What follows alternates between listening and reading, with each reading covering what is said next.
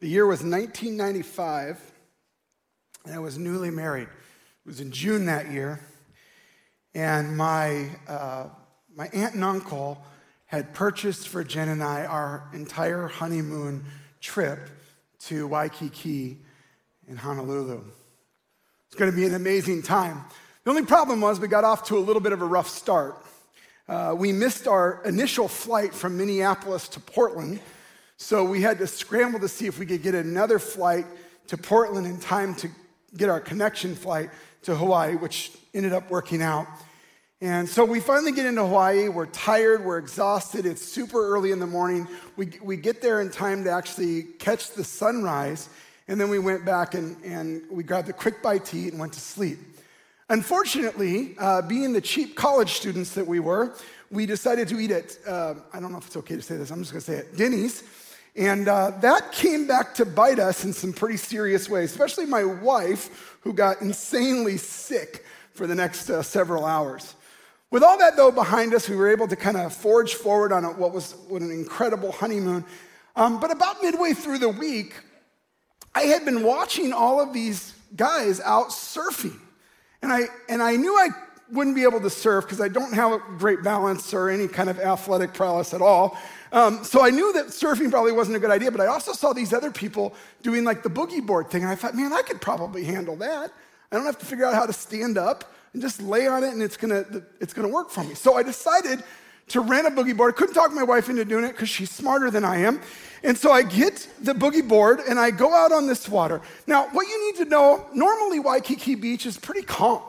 In fact, most of the time, surfers aren't on Waikiki Beach. They are normally on the North Shore because Waikiki Beach doesn't really get big waves.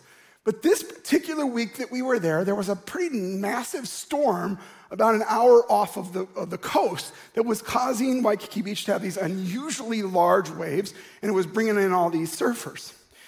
So I knew that I needed to be far enough away from them that I wouldn't get yelled at or called whatever weird names they have for white people like me who can't surf or swim. What is it? What is that word? There's a word, right? What is it? Howling. Yeah. That's not wrong to say, is it? I don't even know. Let's not say that. Erase this part, please. Okay. Anyway, I didn't want to get called. I didn't want to get yelled at. I didn't want anything thrown at me, so I just tried to stay as far away as I could. But these waves were pretty intense.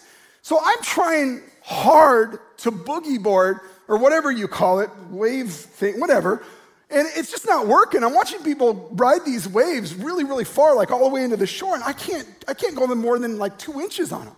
And I was getting super, super frustrated. And so I kind of stopped for a little bit, and I'm sitting there just kind of floating on the board.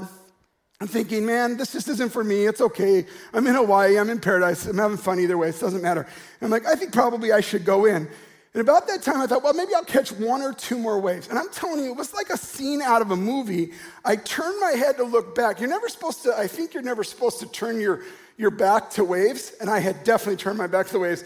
And I turned around just in time for this massive wave to crash down on top of my head.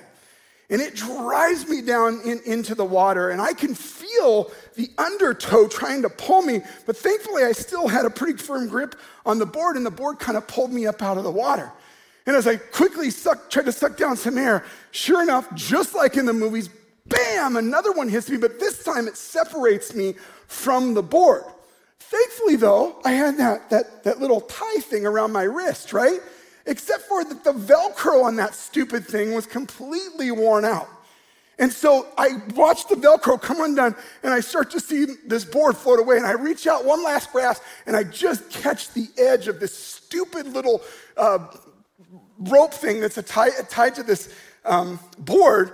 And as I'm getting sucked down underneath and the board's starting to go back up, it finally pulls me out of the water. I gasp for air, and I start hauling to the shore as fast as I can. And I'm crawling out of the water, I'm spitting up water, choking.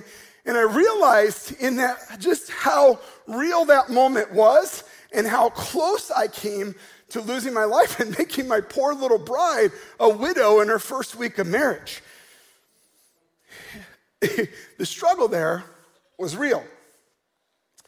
And I realized later on that week, I found out that there was at least one other person that had lost their life at Waikiki Beach that week because of the undertow. So, thankful to be alive. I didn't go anywhere near the water except for the beach after that the rest of the time. And my days of boogie boarding or trying to do anything like that are long since over. Now, many of you know that I have coached high school football. I've been part of football for most of the last 37 years of my life. And I've seen plenty of struggles when it comes to that. I played high school, college football. I dealt with weeks and weeks of two-a-day practices and months of off-season workouts. I've gone through the pain of season-ending injuries. I've had multiple concussions, clearly, by the way I talk. I've gone through the ups and downs as a player. I've gone through the ups and downs as a coach, lost games, difficult games. There's still one game that just sticks there in my memory and never seems to want to go away. It was my sophomore year of college.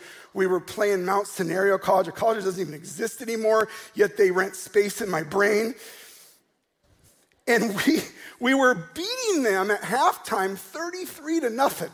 And we ended up losing that game in the final seconds, 35-33. That pain will never, probably ever fully go away. I've never had the opportunity to coach the final game of the year at Camp Randall on the turf. Maybe never will. But through all the different struggles and pain and turmoil of being a high school football coach, I can still tell you I love this game. I love to coach it. I love to be involved in the hearts and lives of young people to teach them some of the most valuable lessons that they can learn, that they can take off the field. And one of those is how to overcome adversity. Because adversity is a regular part of being a football player. It's a regular part of sports. And guess what? As we all know, it's a regular part of life. I've dealt with many, many struggles in my personal life through the years as well. I've dealt with the difficulties that happened, at least that happened for me early on in my marriage, that we worked through. I've dealt with the struggles of not knowing how I was going to pay bills at times, not being sure how I was going to put food on the table. I've gone through the struggle of having to close a church plant that I started that was going for 7 years, and the pain of making that decision to say, it's not making it, we're going to have to stop. I've gone through many, many different pains with my children. 2 of my 4 children almost didn't make it past their first 6 weeks on this planet. In fact, we miscarried what would have been our 4th of 5. And I've experienced all kinds of ups and downs and pains in my life. But I'm going to say this, the thing that I'm realizing finally in my life is as much as those things were hurtful and painful, those struggles were real, I've realized they were also necessary in order to make me into the man, the coach, the father, the husband that I am today. I also know that many of you that are in the audience today have experienced all kinds of struggle and pain and hurt, some of which is far beyond what I've ever experienced. Maybe it's trauma from your past. Maybe it's difficulty in your marriage. Maybe you've got a difficult diagnosis. Maybe you've been told at one point or another in your life you have cancer. Maybe it's the loss of someone that you dearly, dearly loved.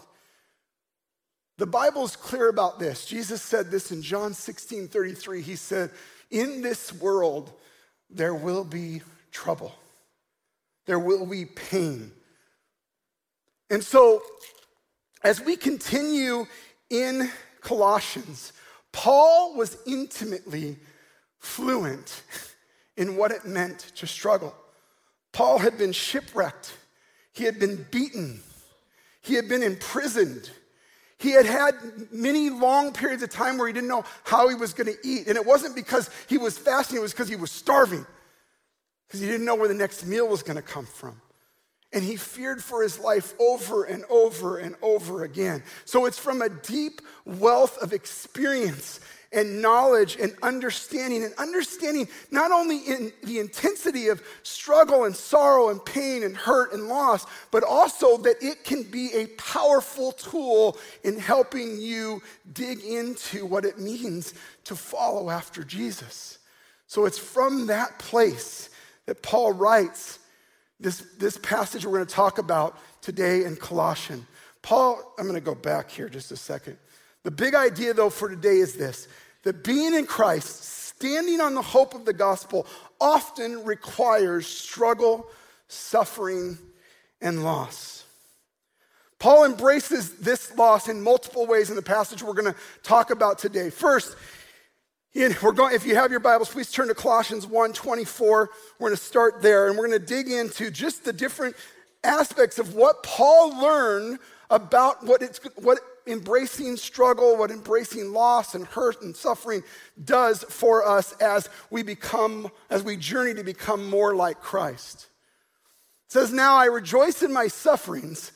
I know for some of us that idea, how do you rejoice in your sufferings? How do I even start there? You lost me immediately, Brian. I don't know how to rejoice in sufferings. And I think that this is something that takes time. It doesn't happen overnight. So if you're in the middle of pain right now, I'm not suggesting to you that you ignore your feelings and just suddenly start feeling great about it. That's not the suggestion. That's not even what Paul's trying to say. Let's go on. Now I rejoice in my sufferings for your sake. And in my flesh, I am filling up what is lacking in Christ's affliction for the sake of his body, that is, the church, of which I became a minister according to the stewardship from God that was given to me for you, to make the word of God fully known, the mystery hidden for ages and generations, but now revealed to his saints. See, Paul embraced suffering as part of the job description. He embraced suffering as part of what it meant to be an ambassador of the gospel. It was part of what it meant to be a follower, even more so then than maybe it is now. See, I think some of the problem for us is because of kind of the way that a lot of churches, a lot of people present the gospel, is that it comes across as this idea that once you have the gospel, now you've got everything worked out and figured out. Your life should now be perfect. But it doesn't always end up being perfect, does it? It might start out really, really well, and you might feel like, yeah, you know what? I am starting to see some freedom from some things, but then along the line, the world smacks us upside the head again. Maybe past trauma comes back out, or we're faced with some new and horrible thing, like a cancer diagnosis or a loss of a loved one, and all of a sudden our faith is in crisis, and we don't know what to do with it. Paul understood, though, that part of this struggle he was willing to go through because he knew it helped others that would go through similar struggles. The thing I can tell you beyond a shadow of a doubt, that my own personal struggles, the things I've talked about, like the addictions that God has helped me overcome, have led me to be in a place where I, at the very least, have more compassion for others who are going through similar things. But it's also opened up countless doors for me to be able to share about my pains and my trials and my addictions and what God did to help me overcome them. He has used my pain to help others. And so Paul deeply understood that it was part of the job. That Jesus wasn't kidding when he said, take up your cross and follow me. This is going to be a difficult process. But you're going to go through those difficult times, and they have a purpose. God doesn't waste pain. Paul also embraced struggle as a necessary step to his own spiritual growth and service. Colossians 1:27 says this, to them God chose to make known how great among the Gentiles are the riches of the glory of this mystery, which is Christ in you, the hope of glory. Him we proclaim, warning everyone and teaching everyone with all wisdom, that we may present everyone mature in Christ. For this I toil. This is why he struggles. This is why he's willing to struggle with all his energy that he powerfully works within me. I'm okay with this. Fundamentally, I am finally at a spot in my own journey, and this is what Paul's trying to say as well, that I'm okay with struggle because I now recognize its power in maturing me in Christ. And there may be no more important thing to realize the purpose of struggle in that what it does to force us to our knees. to force us to stop doing for Jesus and learning to be with Jesus. Oftentimes, the biggest mistake we make on this journey with Christ is that we early on, we accept Christ and we start watching people around us, and what we often see is a lot of doing. But we don't often see the part where we're being. And what Paul's struggles did was it drove him to his knees. It drove him to struggling with all of his energy, that he would see Christ in him, not him trying to work out of some power of his own, but that he would work through these things out of power that comes from a deep and intimate relationship with Christ. As I think back over the struggles I've faced in my life, whether it was the closing of a church plant or difficult football seasons or difficult seasons in marriage, or sitting at my daughter's bedside at 6 weeks old, and she's in the NICU, and at the edge of the bed was a sign that I read on Christmas Eve of that year, that I read probably 100 times that day, that explained the procedures of what would happen if Autumn stopped breathing for the nurse. And I just kept reading it over and over and over and over again. Feeling that pain trying to pull me under the water. Feeling that pain wanting to make me do nothing but curl up into a ball, not knowing what I could do. In fact, in that moment, there was nothing I could do except cling to Jesus. I spent countless hours in their little chapel just begging God for my daughter's life. Now, I don't believe God caused that, but I also don't believe God wastes that. Because what that did was dig deeply into my soul my need for Jesus. How utterly hopeless I am without him. How deeply I need an intimacy with him that is able to work through those struggles. And I became painfully aware that my faith at that point in my journey was painfully shallow. And that I didn't really know my Savior as well as I should. I'd like to believe that it would be easier to weather that storm today. Lord, I do not want to repeat it. But I do believe that I could weather it much easier now because my relationship with him is stronger. My belief in his power is bigger than it was then. Because I spend more time now trying to be than do. I spent most of my first 15 years of ministry just trying to be a better pastor, trying to be a pastor of a bigger church and have a bigger ministry and have more of this and more of that instead of what God had called me to. I still remember standing up on a hillside in Granddad's Bluff in La Crosse before I planted the church and very clearly hearing from the Lord say to me, I'm going to give you this land, but don't forget to be. All I heard was, I'm going to give you this land. And I charged forward to take it. And that entire 7 years of church planting, I forgot all about what it meant to be. What it meant to just chase after Jesus. And in the brokenness of closing it, in the brokenness of having to go work a secular job I didn't want to work, I began to understand how far I had traveled away from Jesus.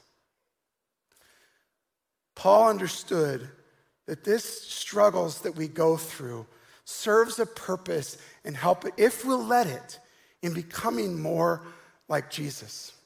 In the class Emotionally Healthy Spirituality, we talk about this process. It talks about this idea of journeying through the wall.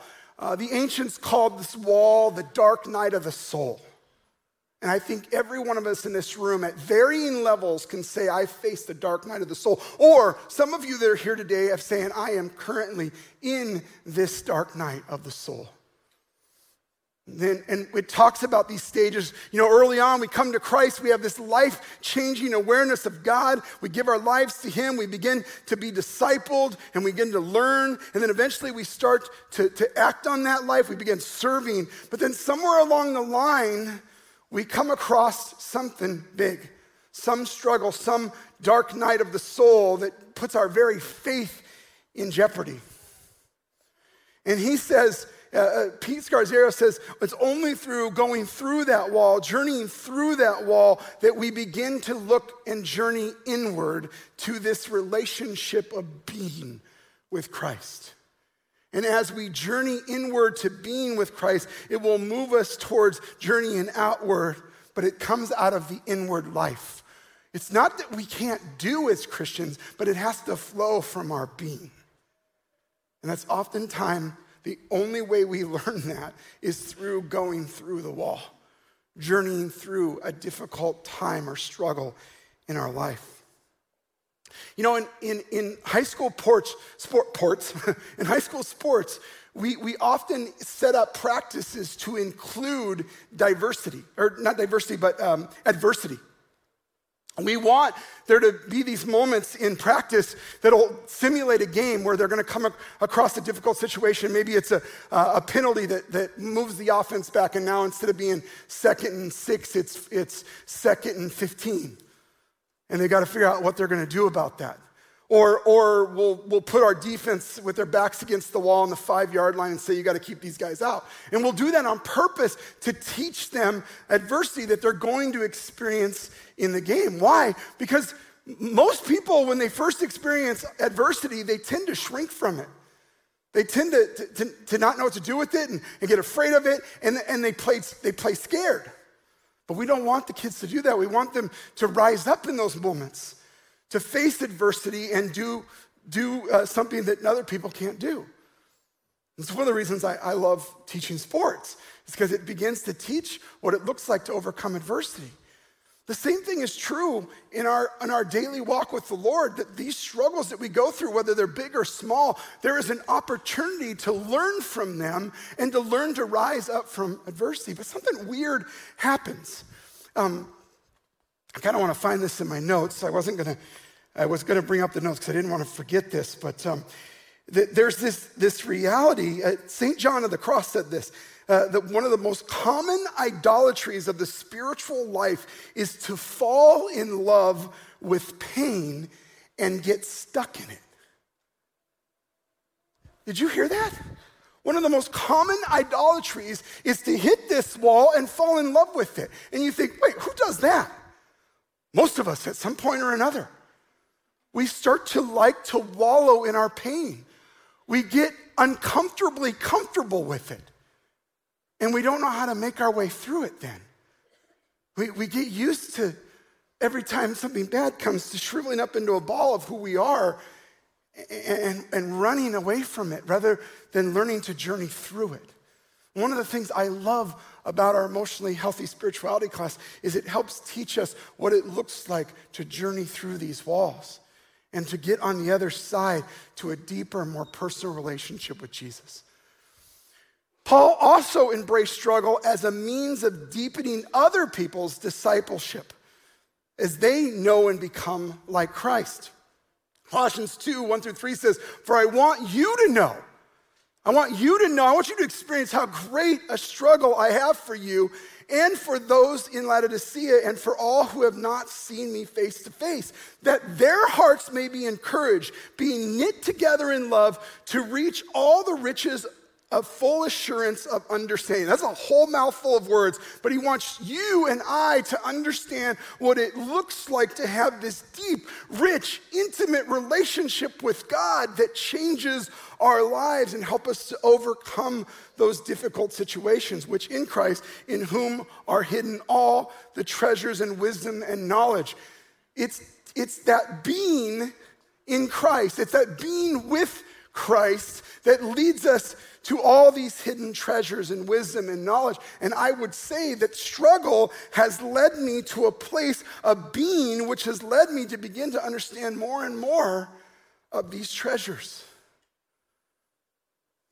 To be more and more appreciative of all the little things in my life, all the ways that God shows up, all the intimate moments that God orchestrates for me.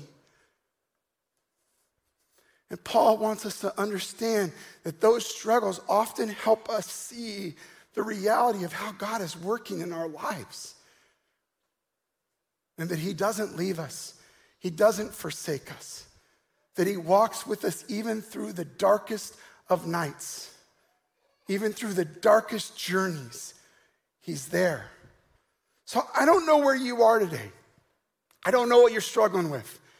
But I know that everybody struggles at one point or another. So whether it's happening right now in your life or somewhere down the road, the greatest thing I can tell you to do is pick yourself up off the floor and run to Jesus. Run to him. And listen, running to him oftentimes looks like the book of Psalms.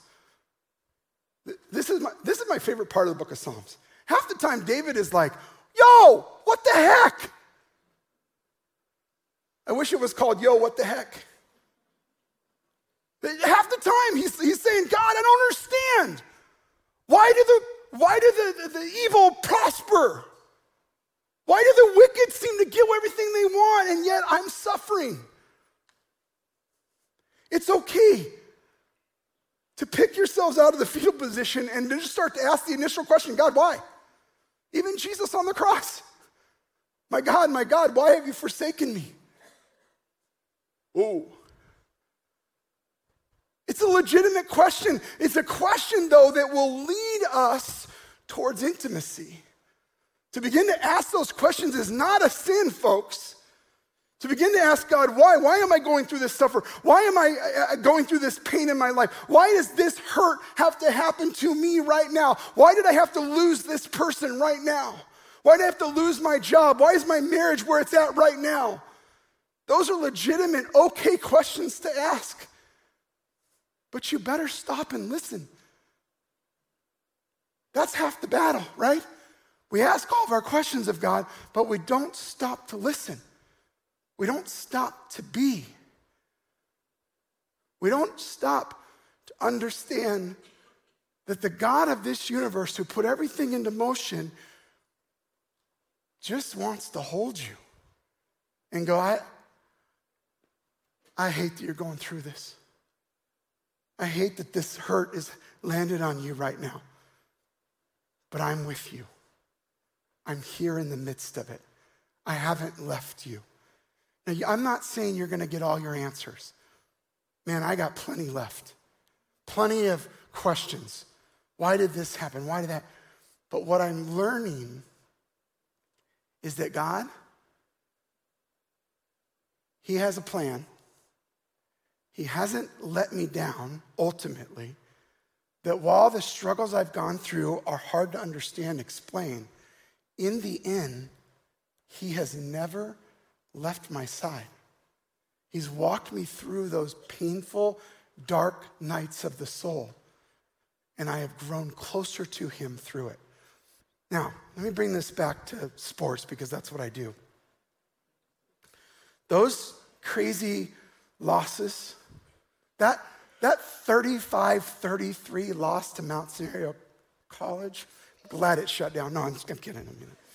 I do mean it. I don't mean it. I do mean it.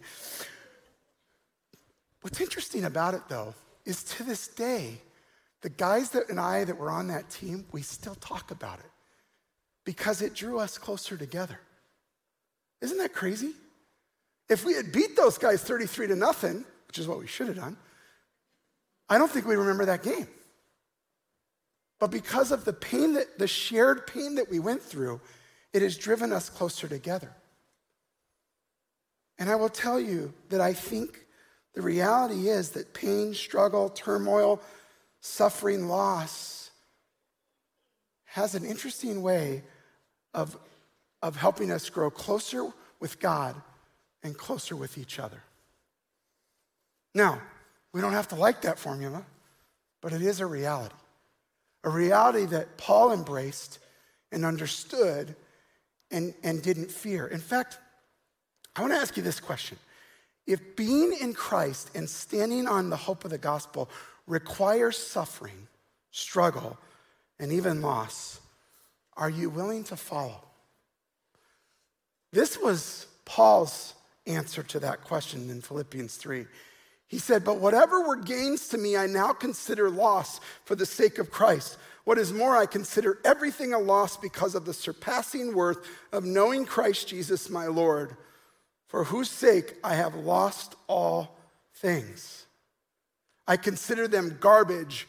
This is a slang word that he uses here, "that I may gain Christ and be found in him, not having a righteousness of my own that comes from the law, but that which is through faith in Christ, the righteousness that comes from God on the basis of faith." He understood that all of the easy stuff was rubbish, garbage.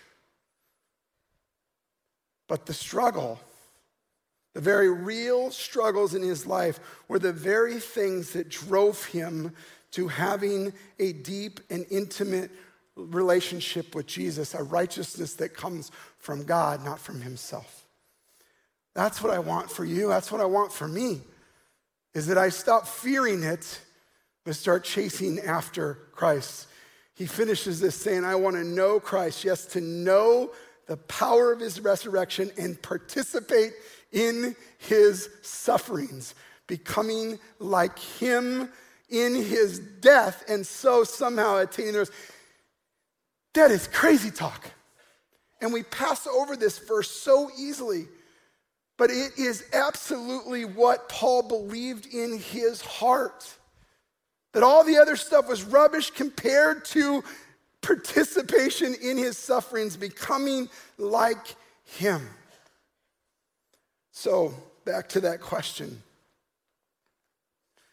Are we willing to embrace suffering, pain, and loss if we know that at the end of it, it leads us to becoming more like Jesus? If it leads us to having a deeper relationship with him and quite possibly a deeper relationship with one another. Because it's in those moments of pain where God begins to surround us with the real people in our life, not the fake ones. The ones that are going to reach in. And if you don't have that kind of relationship here at Jacob's Well, I want to encourage you to chase after it. To find a class or a small group or your tribe within this congregation to help you know that when you go through the most difficult times, they're going to be there. They're going to have your back. They're going to fight the fight with you. They're going to pray. They're going to hit their knees. They're going to struggle and toil through pain. And they're not going to blow you off, and they're not going to run away from you when things are difficult. A few next steps.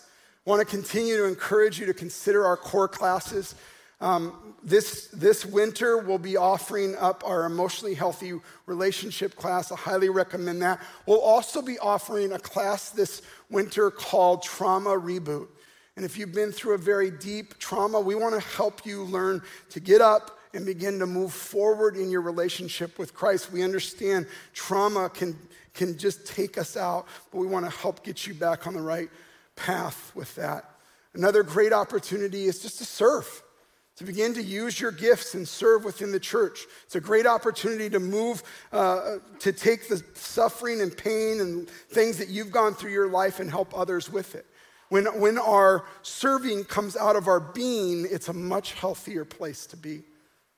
And then I want to encourage you to continue with the devos that go along with this Colossians series. They're available out in the information center, so please take a look at those.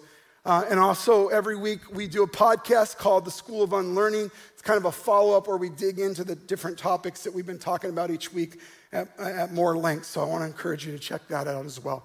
As the worship band comes back out, I want to do this. I want to just take a second to pray. And I want to pray specifically for those of you that are currently in that season, that dark night of the soul. And so would you do this with me? Would you please, would just everybody please stand for a second? And I want you to know this, if you're here today and you're going through that dark night of the soul, I'm not gonna ask you to raise your hand, but I just know that around each of you, there's probably several people that are struggling in something big, something earth-shaking. And so I want to just take a moment and I want to pray specifically for those people. Will you all just join me? Would you just raise your hands out like this? And no, there's nothing magic about that, but just let's put our hands out. Let's ask the Lord that in these moments he would just reach into the depths of the pain and the hurt and the sorrow that's in this room right now, Lord.